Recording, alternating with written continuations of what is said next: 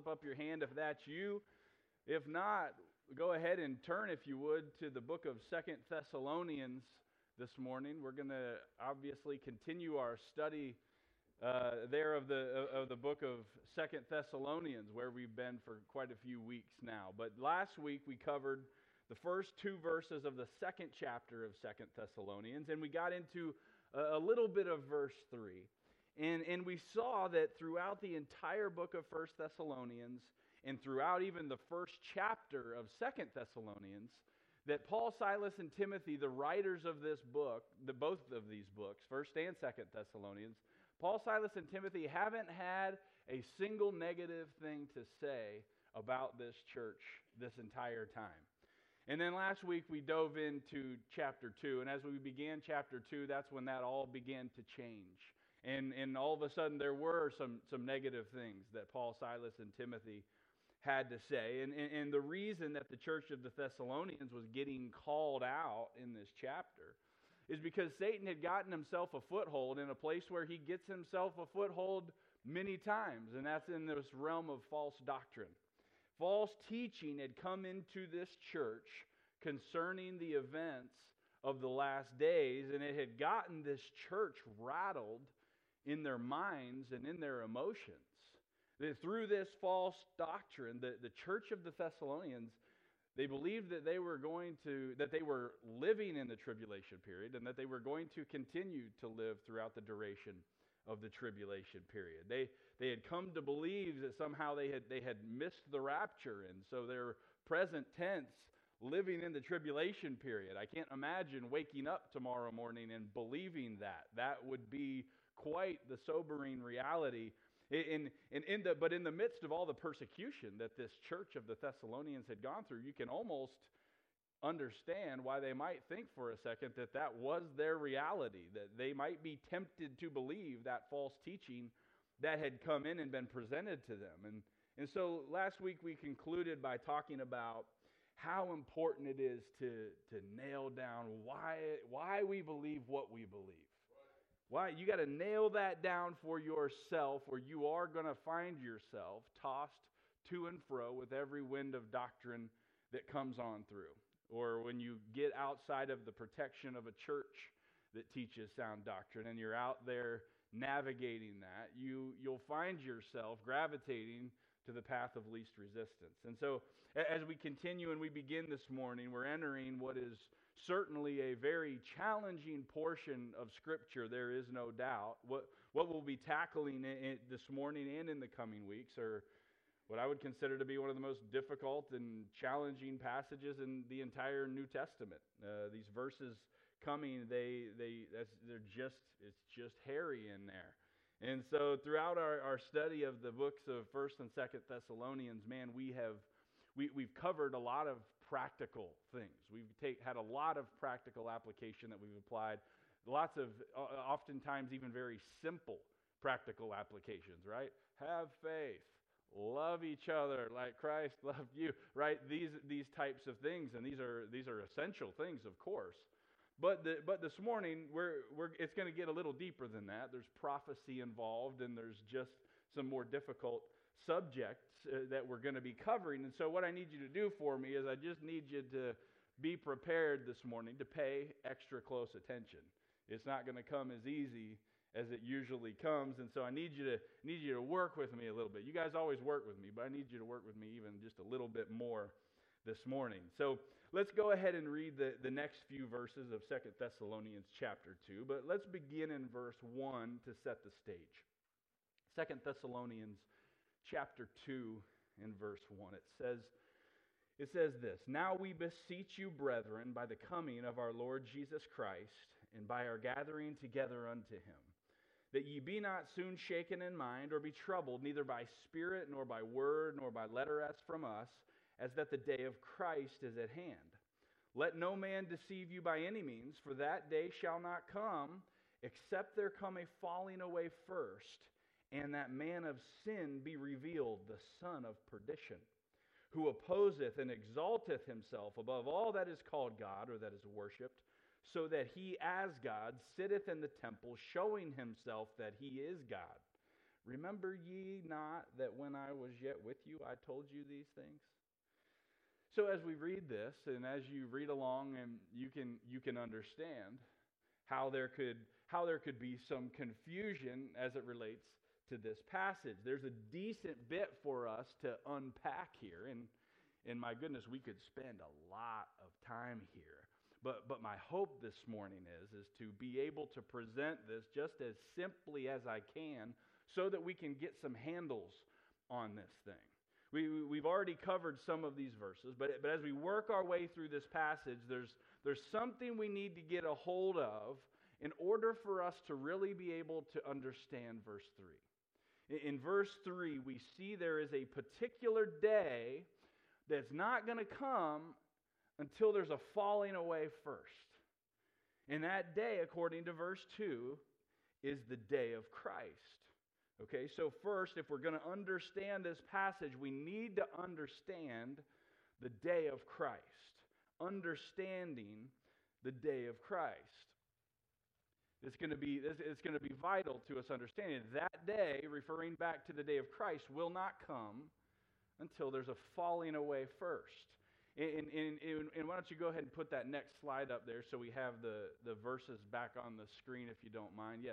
So listen closely. So Paul, Silas, and Timothy, they're comforting the church of the Thessalonians who have been deceived into believing that they're living in the tribulation period.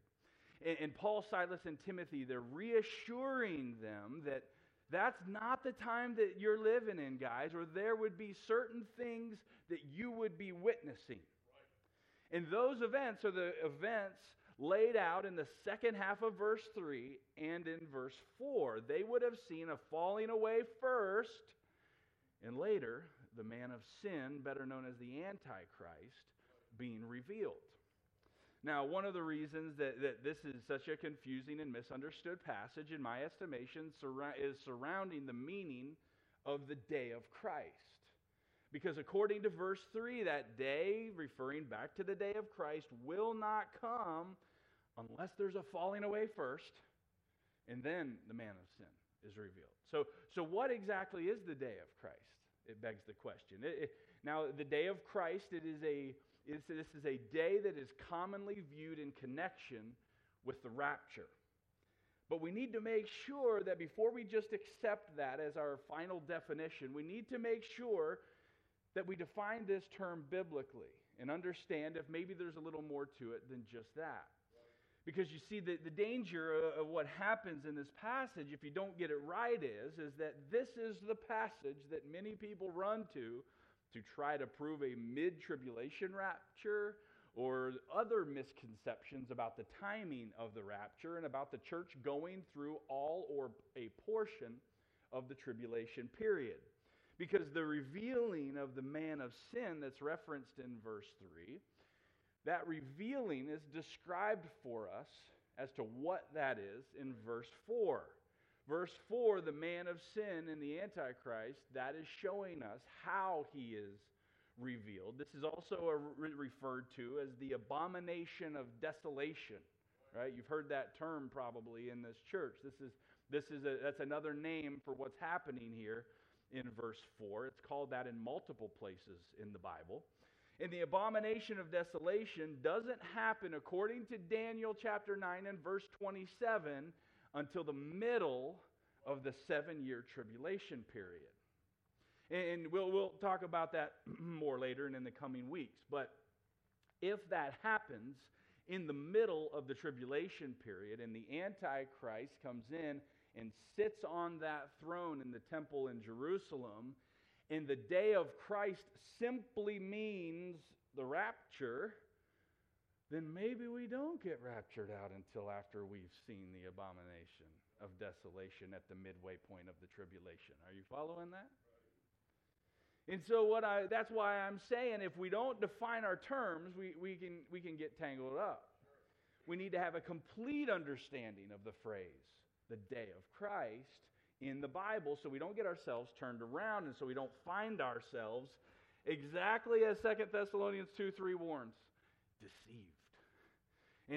And so we need to understand what the day of Christ is. Now, again, the day of Christ is commonly understood to be a reference to the rapture. In 2 Thessalonians 2:2 references the Thessalonians believing that the day of Christ was at hand.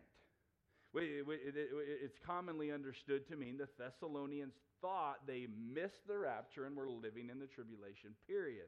Because you need to understand, though, when verse 2 says that the Thessalonians believed that the day of Christ was at hand, they believed it was at hand as in present tense. Sometimes we use the term at hand to mean it's something that's coming soon. But this same phrase, is at hand, is interpreted by our King James translators as present 5 out of 7 times that it's used. Okay, they believed the day of Christ was happening right then at that present moment. This is happening. We're in the midst of it. And so I want us to get a better understanding, though, of what this day of Christ actually is.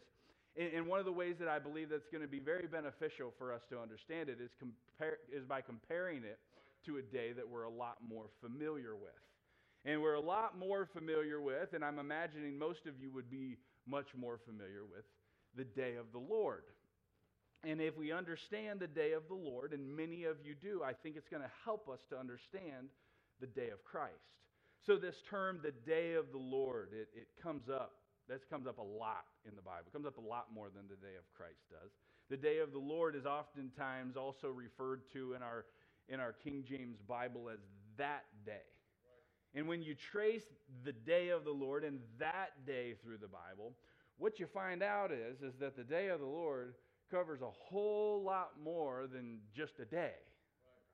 Right. It covers quite a large period of time, in fact, and sure, it's most definitely connected and most commonly connected to the second coming, but it's also connected to the period of time surrounding the second coming. And that period of time is everything following the rapture. So it's the tribulation period, the second coming, it's the millennium, and it even goes into the new heaven and the new earth. So when the Bible refers to the day of the Lord, though oftentimes it is making a specific reference to the second coming, when you trace it through the Bible, there's a lot more that term and that phrase encompasses in our Bibles. It's covering much more than a day, and it's covering much more than one event. You could never act like that term exclusively applies to the second coming. And it works the exact same way with the day of Christ. Sure, it's connected to the rapture. That's for sure. But it's also connected to the judgment seat of Christ. In fact, it could be argued that this phrase is every bit as connected to the judgment seat of Christ as it is to the rapture. There are 7 places in the Bible where the phrase either the day of Christ, the day of our Lord Jesus Christ, the day of Jesus Christ, or the day of the Lord Jesus are used, and they're all, in my estimation, somehow connected to the judgment seat of Christ. We won't look at all 7 of them, but we will look at 3 of them. 1 Corinthians chapter 1 and verse 8 is one of those places. It says that Jesus shall confirm you unto the end, that ye may be blameless in the day of our Lord Jesus Christ. All right, this verse is talking about being blameless in the day of judgment, or the day or the judgment seat of Christ. They want us to be about being blameless in that day. Philippians chapter 2 and verse 15 uses the same phrase like this. It says that ye be blameless and harmless, the sons of God, without rebuke, in the midst of a crooked and perverse nation, among whom ye shine as lights in the world, holding forth the word of life, that I may rejoice in the day of Christ, that I have not run in vain, neither labored in vain. All right, are you seeing that? You see, we can rejoice in the day of Christ when we see that we haven't run or labored in vain, and we can finally see through God's eyes that what we did was fruitful, but we won't know that until our works are judged. It's a reference to the judgment seat of Christ. 1 Corinthians 5:5, it's another place it's used the same way. It says, to deliver such a one unto Satan for the destruction of the flesh, that the spirit may be saved in the day of the Lord Jesus. Okay, listen, that's not a direct reference to the rapture. That's a direct reference to the judgment seat of Christ. And so again, though there are places that the phrase the day of Christ is a reference to the rapture, it is most certainly a reference to the judgment seat of Christ. So similar to the day of the Lord that is oftentimes connected to the second coming, but it actually spans a long period of time, including the tribulation and other events. Similarly, the day of Christ is oftentimes connected to the rapture, but clearly spans a period of time because it's also connected to the judgment seat of Christ. And the reason it's important that we know that to understand our passage in 2 Thessalonians chapter 2 is because if your understanding is solely connected, if your understanding of the day of Christ is solely connected to the rapture, then there's just a lot of ways that you may be deceived because it can start to take you into some strange places in your end times theology if you're not careful. But that gives us at least a working knowledge of this lesser talked about day called the day of Christ. And so we see it's a day that's not only connected to the rapture, but it's clearly connected to the judgment seat. And we could probably even connect it to a bigger time frame than that if we really wanted to, but it will not be necessary for us to understand our passage this morning. So hang on to that truth, because next we're going to look at something else that I believe is going to be vital to us grasping the truth of this passage. And it's understanding what's happening in heaven while the tribulation period is happening on earth. We need to get an understanding of what's happening in heaven while the tribulation period is happening on earth. Because here's what you have to understand. We've talked all about connecting the day of Christ to the judgment seat of Christ. But what we have to understand is that the judgment seat of Christ is going to be taking place in heaven while the tribulation period is happening on earth. That's when the judgment seat of Christ is going to take place. It takes place in heaven after the rapture and before the second coming, and before we come back with reward. So sometime after the rapture and before the second coming, the judgment seat of Christ takes place in heaven. So while that's happening in heaven, or as the day of Christ is happening in heaven, the day of the Lord and the tribulation period then is happening on earth simultaneously. And I think that's a way for us to start getting our heads wrapped around what this whole day of Christ thing is about. And I think that's going to help. The day of Christ is going on in heaven, the rapture and the judgment seat, while the tribulation period is going on earth. While one is going on above, the other one's going on below. And so what this brings us to in our passage this morning is the Thessalonians believe that the day of Christ is at hand, or the day of Christ is present tense. So at that very moment, they believe the day of Christ has begun, and because the day of Christ begins with the rapture, they think they've missed the rapture. And Paul, Silas, and Timothy, they tell the Thessalonians that couldn't be the case, because if it was the period of time that the Bible calls the day of Christ, and you actually did miss the rapture, then before the day of Christ began or before the rapture happened, you'd have had to have seen a falling away first. And then as the day of Christ then continues on in heaven, while people were coming before the judgment seat of Christ in heaven above, then below on earth, you'd be seeing the abomination of desolation. We know the falling away happens before the day of Christ begins, but if you understand the day of Christ and you understand that it's not simply the rapture, then you understand that after the rapture, the day of Christ continues to the judgment seat of Christ. And so as time continued after this falling away that they're describing, as time continues and the day of Christ begins, it would have begun at the rapture. Then as the events of the day of Christ continues in heaven, as the events of the day of Christ continue in heaven, such as the judgment seat of Christ, As the day of Christ continued in heaven, this tribulation period is going on right along with it. And here comes the abomination of desolation, and that's something that they would have eventually seen. If it was present tense, the day of Christ. In other words, if it's the day of Christ in heaven and you're still here on earth, then you would have already seen a falling away prior to the rapture as the day of Christ began. And as it continued in heaven, you'd eventually see the abomination of desolation on earth. You see, the falling away had to happen first before the day of Christ begins, but the passage doesn't say that the abomination of desolation has to happen first before the day of Christ begins.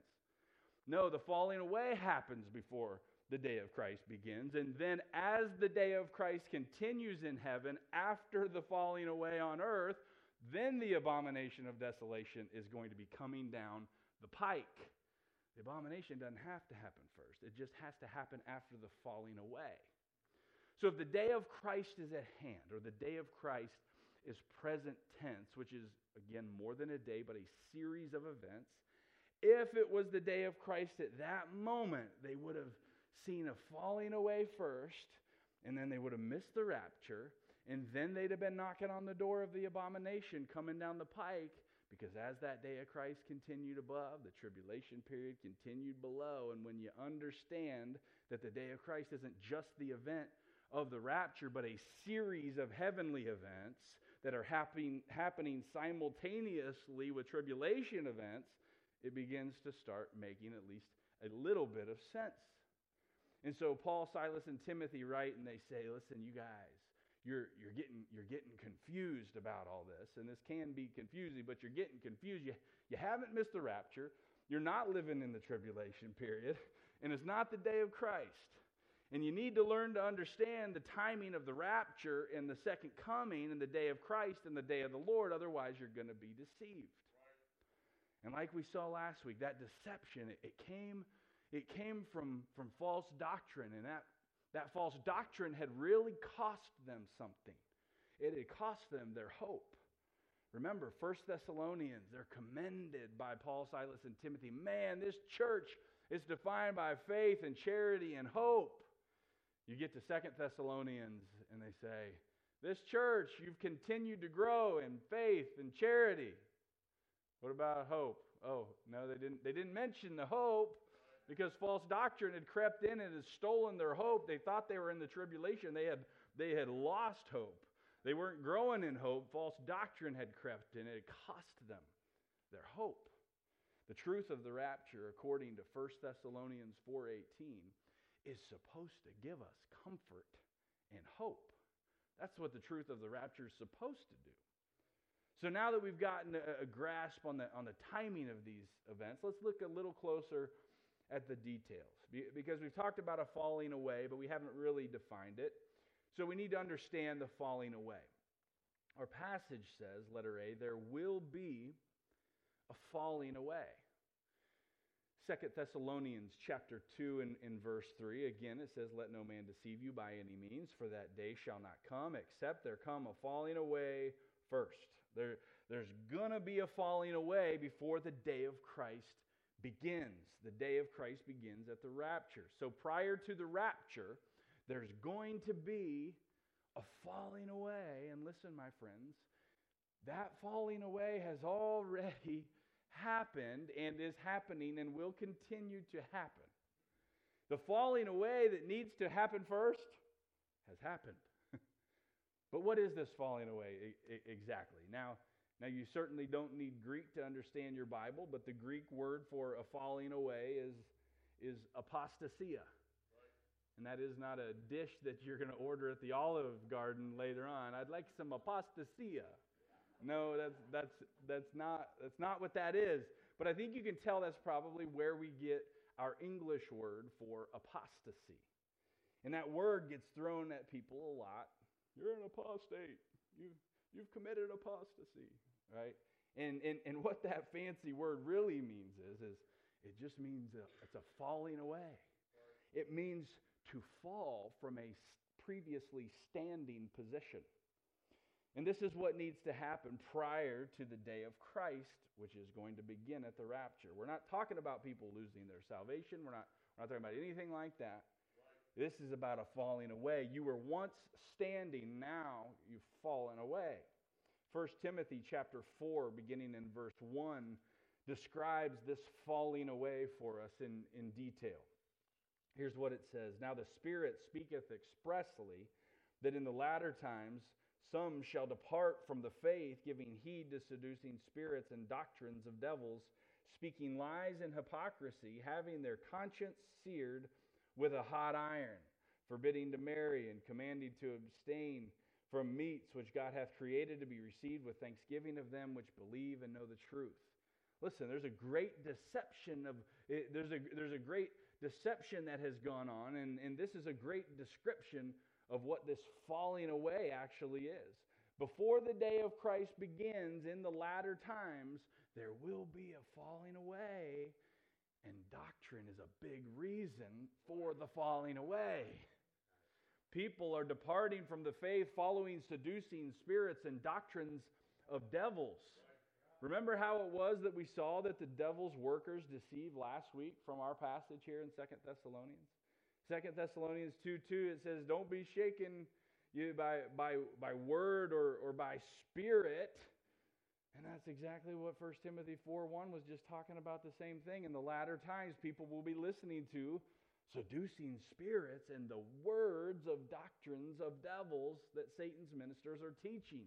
That's why we're warned of those things, because that's how this whole thing works. They sound so nice and they sound so spiritual, and it's seducing. It's the doctrine of devils, man. It's a falling away from a standing position. 2 Timothy chapter 4, verses 3 through 4, it describes the falling away like this. For the time will come when they will not endure sound doctrine, but after their own lusts shall they heap to themselves teachers, having itching ears, and they shall turn away their ears from the truth, and shall be turned unto fables. Listen, they're turning their ears from the truth. They were once listening to the truth, but there's a turn that happens, and that turn is from truth over to fables. It's a falling away, and if you don't think we're living in it yet, you haven't been on YouTube lately to listen to what's going on there. This is important for us to understand, because this is what's going on in the day and age that we're living in. And because of that, that means it's something that each and every one of us are especially susceptible to. That's why Ephesians chapter 6 and verse 11, it talks about what our posture is to be as a believer in Jesus Christ that's in a spiritual warfare. And we most certainly are. It says, put on the whole armor of God that ye may be able to what? Stand against the wiles of the devil. We're living in the midst of a falling away, y'all, but we've been called to stand. 2 verses later, verse 13, it says, wherefore take unto you the whole armor of God, that ye may be able to withstand in the evil day, and having done all to stand, verse 14, stand therefore, having your loins girded about with truth, and having on the breastplate of righteousness. Is he getting the point across in this passage yet? As Satan works and as he wars against us in the realm of false doctrine, and of course he also works against us as he works in conjunction with our flesh, he's trying to cause us to fall, and God's teaching us, you better stand in the midst of that, because those attacks are going to come. And he's teaching us to stand lest we fall away as a result of the attacks, like so many around us have in the time that we're living in. We better put on the armor. 1 Corinthians 16:13 says, watch ye, stand fast in the faith, quit you like men, be strong. Ladies, you can apply this verse as in you need to get rooted in the faith and get you a spiritual backbone and stand on truth. And listen, for the fellas, we can take it like this. You need to act like a man and be strong and lead your family and stand strong in the faith. I can't tell you how frustrating it is to sit and watch so many women wear the spiritual pants in their family, and most of the time they don't want to. It's that their husband will not man up and be the spiritual leader, and he just cares about too many other things more than he cares about the things of God. And he'd just rather be hunting, and he'd rather be fishing and golfing and playing basketball and playing video games and all of these other things, which are not wrong in and of themselves, but they are wrong when they get out of proportion for the way that we feel about the things of the Lord. Right? When we get those things out of bounds, man, that's when we're starting to have a whole lot of problems. There's just too many other things that we're preoccupied with to actually be a man and stand strong in the faith. This stuff becomes a god. This stuff becomes an idol when a guy's desire for those things is greater than his desire for the things of the Lord and spiritual things. And God is saying, people are falling away all over the place, so you better stand strong and you better man up. 2 Corinthians 1:24 teaches us that it's by faith we stand. You realize that? That's how we're able to stand. We stand by faith, and what happens then when you lose faith if you stand by faith? You fall. And some of you are thinking, okay, cool. I think I'm standing. And man, I really hope that you are. But if that's you, God does want to warn you of something if you are. 1 Corinthians 10:12. He wants to warn you that to let him that thinketh he stand take heed lest he fall. He says, you better be careful. If you're in a standing position now, man, you better be careful. That's great if we're standing, but we better not get comfortable and lose focus, because it can happen to the best of us, and it can happen fast. You better take heed, or you better regard the fact that you're capable of falling to be sure you maintain your standing position. We're very vulnerable when we get too confident. Do you guys know anybody that fits this description? You know anybody in your life? And I already know the answer to this question, but do you know anybody in your life that was once standing and now they've fallen? And they were once standing against the attacks of the devil and now they have fallen away. I know people who couldn't stand and have fallen away because they've given into the lust of their flesh and they're living it up to get everything out of this life that they can. I know people who couldn't stand and have fallen away because they couldn't stand on sound doctrine when push came to shove. You know, one thing about being around for a few years now, that's a nice way of saying getting older. One thing that's nice about that is I've gotten to watch a lot of people get rooted in sound doctrine. And I've gotten to see a lot of people begin following the Lord. And there are so many people I know that are still going strong and doing those things. Don't get me wrong, and they're such an encouragement. But in that same time, I've gotten to watch a whole lot of folks that I know they know better, and I know they were taught better. And I know they were raised good, and I know they were taught sound doctrine their whole stinking life, and they fell away. They couldn't stand. They weren't man enough to stand. Maybe there are people here that fit that description. Do any of you ever feel like you were once standing and now you're not in a standing position anymore and you've fallen away? Man, if that is you though, oh man, there's such a great commendation from the Lord in Revelation chapter 2 and verse 5. We have the ability to do exactly what is prescribed to the church in Ephesus. It says, remember therefore, if you've fallen, remember from whence thou art fallen. Right. In other words, remember that standing position that you were in before you fell. And when you do that, repent and do the first works, or else I will come unto thee quickly and will remove thy candlestick out of this place, except thou repent. Man, if I've been describing your life, man, that is what you need to do this morning. Repent and do the first works. Repent and get back to the basics of what caused you to be in a standing position to begin with, man. Go back to the simple things of spending daily time in the Word of God, spending time daily in prayer, talking to God. Repent, man, and get back to the first works. It's simple. So as a group of people that are living at a time where there's an apostasy or there is a falling away, we better be sure that we're standing, because though in the physical world it's hard to miss it when we fall, and we know usually when we have fallen, unless we're completely unconscious, in the spiritual world, the problem is we don't always know. Right? It doesn't work that way, so we need to make sure that we're standing this morning. So that falling away has to happen before the day of Christ begins, and there is no question we're living in the day defined by a falling away.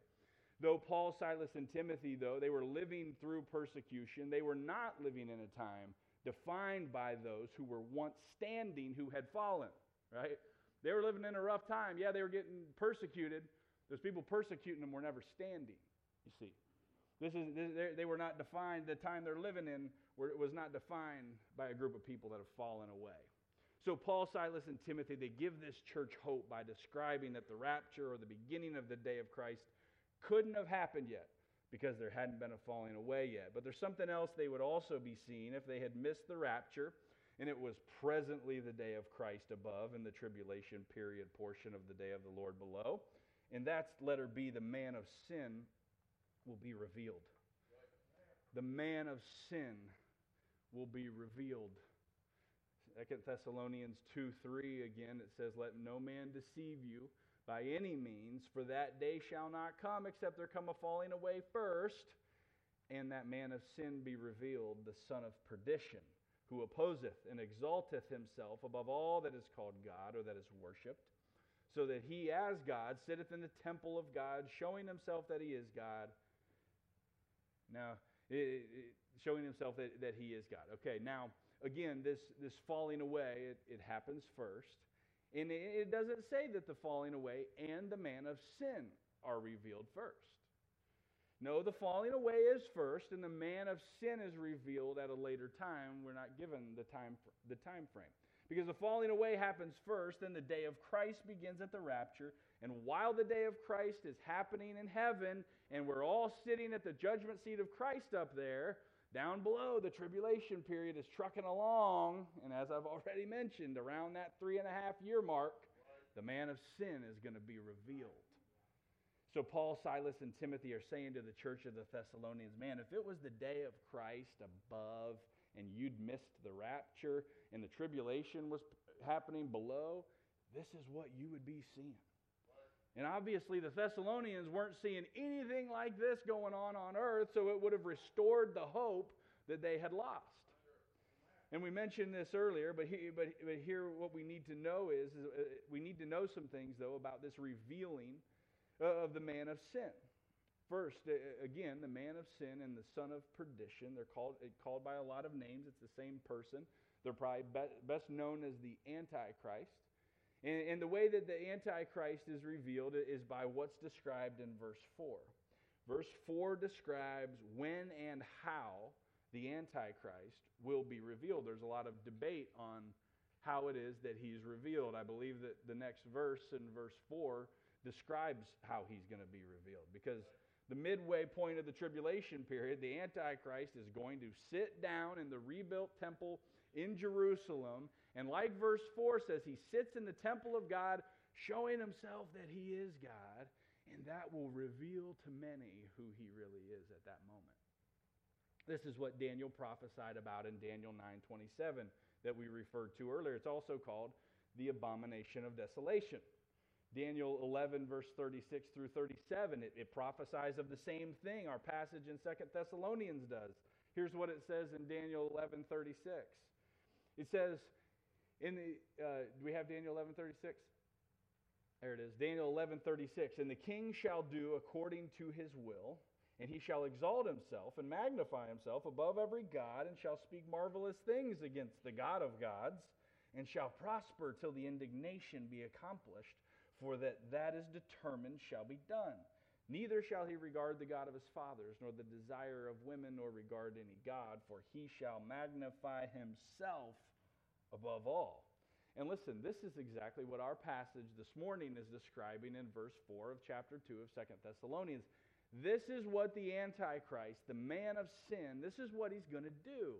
He is the man of sin. He is the embodiment of sin. The beginning of verse 4 says that he opposeth and exalteth himself. And as the embodiment of sin, he quite literally opposeth everything that God is. He is the anti-everything God is. He is the Antichrist. He opposeth. And he's going to sit down in that temple in Jerusalem. So that's how that man of sin is going to be revealed to the world. We can know a lot about the Antichrist prior to that revelation. We know a lot about the Antichrist right this moment. We could dive in and we could dig up a lot about him and his ethnicity and different things about him, right? But he won't be revealed until the abomination of desolation. The abomination of the desolation is the revealing. But what is the abomination of desolation? What is this thing really all about, right? We've heard of this, probably most of us, for our whole lives, this whole moment of he's going to sit in the temple in Jerusalem and going to do all these things. But what is that even all about, right? What's going on behind the scenes? And so next we need to see and we need to understand what's really happening at the abomination of desolation. It's going to help us as we study this passage to understand what is really happening here. This is all interesting. These end times events are super interesting, right? And you're trying to track with it, and it's crazy, and you just can't even hardly imagine it. And that's all fun and good, but what is really going on behind the scenes? What's motivating this? And what we need to understand is that the Antichrist, he wants to pull all the religious systems of the world into one with himself as the sole object of worship. Right. And so when you see everybody going, let's toss aside our petty little doctrines and come together as one, you're just helping him out. Just a little less work he's got to do. And we need to remember, as the Antichrist, he is masquerading as Christ, but it's not God in human flesh. It's Satan in human flesh. And here's what this thing of the abomination of desolation is actually all about, in case you've never known. Satan wants to have a throne on this earth in the same place he once had a throne on this earth. He wants to get something back. Isaiah 14 and Ezekiel 28, they talk about a time on this earth before Adam and Eve, when Lucifer was the man. He held the highest position that a created being could hold. Ezekiel 28 in verse 14 describes him as the anointed cherub that covereth. And at this time, he led the angelic hosts to worship God. He was the worship leader on earth before Adam and Eve. Isaiah 14:13. It shows us that when he was here, he had a throne. Ezekiel 28:13 tells us where that throne was. Do you see where it was? It was in Eden, the garden of God. Have you ever noticed that before? And when you trace Eden in the Bible and you take notes of all the landmarks to just help distinguish where this thing is located, you know where Lucifer's throne was before he fell? In the same exact place that Jesus is going to eventually sit on that throne in Jerusalem and reign in the millennium. In the place where Lucifer exalts himself, in Isaiah chapter 14 and verse 13, it's the same place. Isaiah 14:13, when Lucifer infamously says in his heart, I will ascend into heaven, I will exalt my throne above the stars of God. I will sit also upon the mount of the congregation in the sides of the north. I will ascend above the heights of the clouds. I will be like the Most High. And from that place where that happened, the temple in Jerusalem will be built, and Jesus will rule and reign on the earth for 1,000 years from that exact place in the millennium. Jesus is going to give Satan the facial of the century, the millennium. He's going to give Satan a major facial. I've told you before, this battle between God and Satan, man, this thing is personal. This isn't like any other battle. This thing's personal. The place where Satan used to have a throne on this earth as he led the sons of God in worship is the exact place that Jesus is going to rule and reign from this planet in the millennium. But as we're seeing from 2 Thessalonians this morning, in the middle of the tribulation period, 3.5 years into it, before Jesus returns at the second coming to sit on that throne, the Antichrist, Satan in human flesh, is going to stroll on into the temple and try to show himself to be God and plop down and have a seat. And just like when Satan fell in Isaiah 14, it's the same thing. He wants to sit where God sits to take the glory that's solely deserved for God. He still wants to be like the Most High. Matthew 24, verses 15 through 21, it says, when this abomination of desolation happens, this is when God is going to really be ticked and he's going to unleash. It says, when ye therefore shall see the abomination of desolation, spoken of by Daniel the prophet, stand in the holy place, whoso readeth, let him understand. Then let them which be in Judea flee into the mountains. Let him which is on the housetop not come down to take anything out of his house. Neither let him which is in the field return back to take his clothes. And woe unto them that are with child, and to them that give suck in those days. But pray ye that your flight be not in the winter, neither on the Sabbath day. For then shall be great tribulation, such as was not since the beginning of the world to this time, no, nor ever shall be. The abomination of desolation is what sets the great tribulation into motion, and there's never been a time so horrible before it, and there will never be a time so horrible after it, to the point that for those that see it, they're advised, don't even go down, don't go anywhere to grab anything. You need to head for the hills and run. And there's no denying how insane it's going to be for those that witness this abomination, that actually it finally clicks what they're witnessing. That moment is going to be indescribable. Can you imagine witnessing the actual Antichrist take a seat on the temple with your own two eyes? It's going to be nuts. But do you realize, though, that according to 1 John 4:3, that even though the Antichrist isn't officially on the scene in that sense yet, because the rapture, of course, hasn't happened yet, so he hasn't signed the peace treaty, he hasn't physically sat down in the temple. Do you realize, though, that despite that the spirit of Antichrist is at work in our world right now and was even at work clear back in 1 John 4:3? Verse talks about the spirit of Antichrist already being at work in the world. Oh, he's very much at work. And we've been seeing how he works over the past 2 weeks in the realm of false doctrine. 1 John 2:18 even says, little children, it is the last time, and as ye have heard that Antichrist shall come, even now are there many Antichrists, whereby we know that it is the last time. My gracious, listen, we're not out to get people at this church from this pulpit, but we know how Satan works. We know he's working through false doctrine and through false religion, and we know there were many Antichrists back then. So how many do you suppose we got right now? And so because we know that he's at work and we know how he works, we've got the obligation to call out false doctrine, to teach sound doctrine, lest you be deceived. And I don't care if that means we have 1,000 people or we have 10, but sound doctrine is going to go forth, and that's the bottom line. Remember, he's sitting down in the temple of God, not the temple of Satan. He's hiding in religion.